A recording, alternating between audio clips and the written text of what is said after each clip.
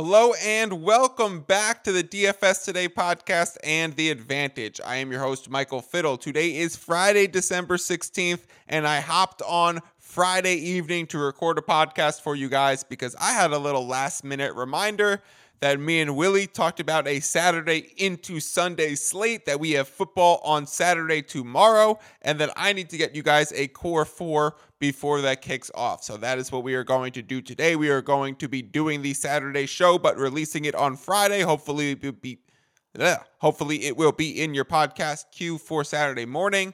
We will review my best bets. We will review my core four.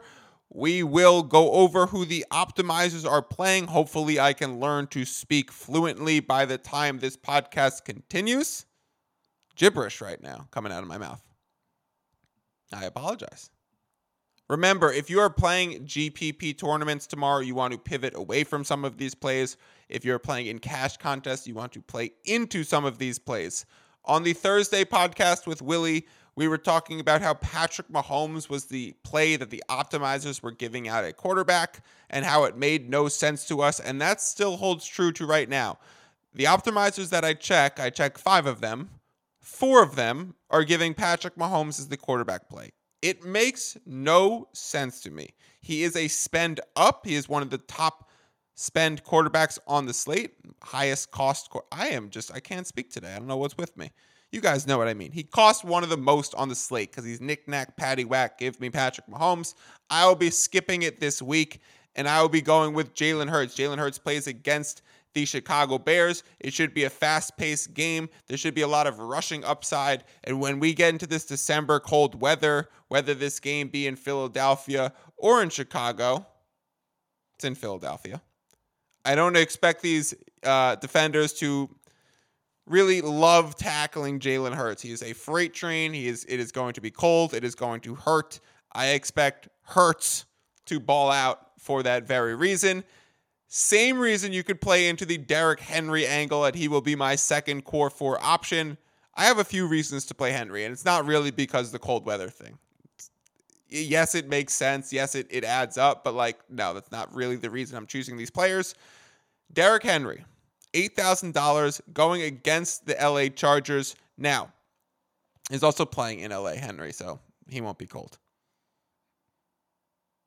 The reason to play Derrick Henry is because, 1, the Chargers have struggled against the running backs thus far. 2, Dontrell Hilliard, Henry's handcuff, was carted off last week with a neck injury, and he will be out for this week. So the fear of Henry, as has happened in some previous games, is that he gets phased out of the game because the Titans start losing, and they, opt for a more pass-heavy script, and Hilliard's a third down and pass down back. Derrick Henry is going to be on the field for 85% of the snaps tomorrow. He is going to catch 3 or 4 screen passes Sunday. So, I love Henry for the slate. I love Henry to get in the end zone. I love Henry to absolutely crush it. Derrick Henry, King Henry, is going to be in my lineup. So that means so far I'm rocking with Jalen Hurts and Derrick Henry.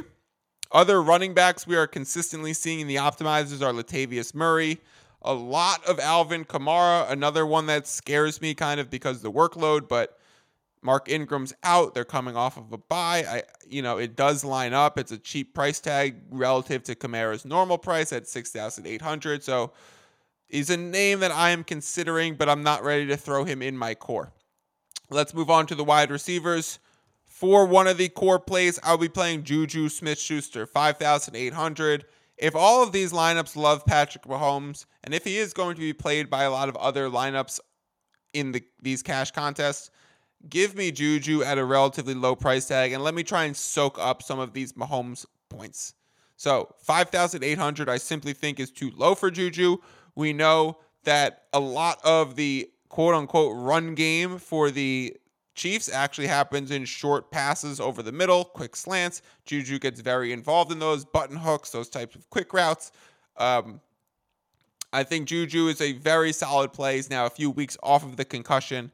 The other names that we are seeing in the optimizers, a lot of CeeDee Lamb, a lot of Michael Gallup, a lot of Elijah Moore, a lot of Nelson Aguilar. A lot of Nelson Aguilar. I guess it's because all of the, Jacoby Myers and Devontae Parker are both banged up, that Aguilar should be getting full complement of snaps and going against the Vegas Raiders.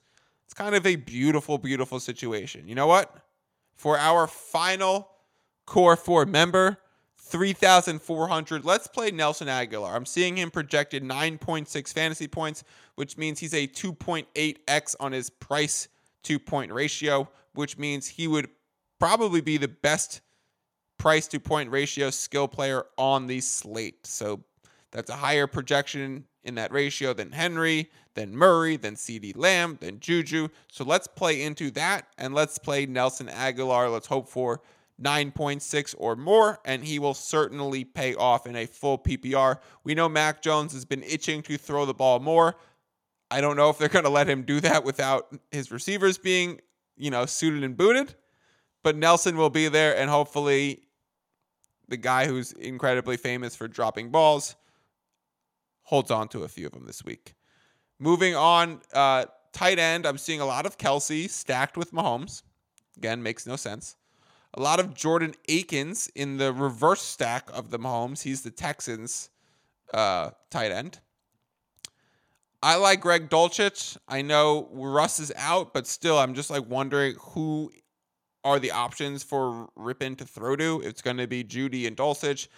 I think the Cardinals are underratedly good, or better than people think. They're not actually good, but better than people think against number one receivers. So I don't love the Judy play, but I do think that opens up opportunities for Dulcich. So I think Dulcich makes for a very solid play at tight end. And then for the defense, I'm seeing a lot of Bills, maybe because of the weather that Miami versus Buffalo is projected to have. I see a lot of Broncos because of the matchup against Colt McCoy. I personally love Washington defense this week going against the New York Giants. I don't see them on any of the optimizers, so I expect them to be very low owned. You might be the only person in your contest playing them, unless I'm in there with you. I'm probably playing Washington. They've been going against the Giants for their last two games and had a bye week in between, and now play them at home. So, they have been preparing for this team for 3 straight weeks and now get them at home. So, I absolutely love them. Rest advantage, back-to-back games, familiarity for divisional opponent, all the things that I love to play into for a defense lines up for Washington this week. Plus, they're healthy and they get Chase Young back. So, absolutely love Washington defense this week, even though they are not the plays of the optimizers. For my bets, these are the following lines that I am on for the weekend of football. I'm on Chargers. I got that line at minus 1.5. I think if you want to play it at the minus 3, go for it. Under 42.5 Saints Falcons. I'm expecting Desmond Ridder to throw the ball 12 times and this to be 45 runs. That's why I'm a little scared of the Kamara play, but I love the under here. I think this is going to be a game where the clock is ticking and the ball is moving. A lot of first downs, a lot of 4-yard chunk plays for both teams. I'd expect to see a good bit of Taysom Hill too. Lions +1. Bears Eagles over 48. I'm on that for minus 120. That line has moved to 48.5 in a lot of places, so you might be able to buy it back down to 48. We know 48 is a key number, so if you're going to buy onto 48 and get those minus 120 odds that I have, I really like that bet. Commanders minus 3.5. It has moved to minus 4.5 or minus 5.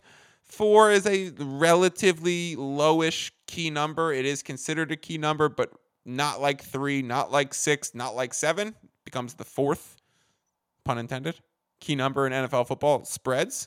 So if you were to still play it, I don't mind it. I do think Commanders are certainly the right side for this game. Giants look depleted, but Giants play teams close. So maybe you even want to play an alternate spread. Maybe you want to play a money line. I'm on the Commanders minus 3.5. Wouldn't be surprised if I lose because the hook, but the situational spot for the Commanders just lines up really well. I'm also on the Cowboys Jaguars over 46, and I'm on the Packers money line. Me and Willie talked about this on Thursday. I was waiting for the results of the Seahawks versus 49ers game because if the Seahawks lost, which they did, it creates a huge playoff opportunity for the Packers to capitalize on, and that will start this week, Monday night against Baker and the visiting Rams coming into Lambeau. I think this is a clear spot for the Packers. I think Bakhtiari is going to be playing the full game. We know Romeo Doubs is back. Rodgers was seen throwing without a brace on his thumb. I think this is a clear play Aaron Rodgers and back the Packers spot. That's a rather big play for me. It's a 2-unit play on the money line.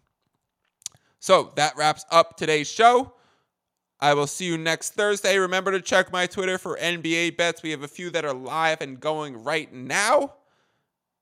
And I'm also giving out, I'll do this on the pod, Jaren Jackson Jr., Defensive Player of the Year, is 10-1 on FanDuel right now. I highly suggest taking it. He should be in the top 2 or 3 candidates right now, but he just hasn't played enough games because he was injured to start the season. He's come back. He's looked really healthy. He looks really good. He's playing in nearly every game except for back-to-backs for injury management. He's not on a minutes restriction, and he's blocking every shot in sight. So love Tripsky's, Triple J, for Defensive Player of the Year in the hardwood. And if you were following me on Twitter, you would get nice little insights and nuggets just like that. So I will talk to you guys on Thursday. And as always, peace out.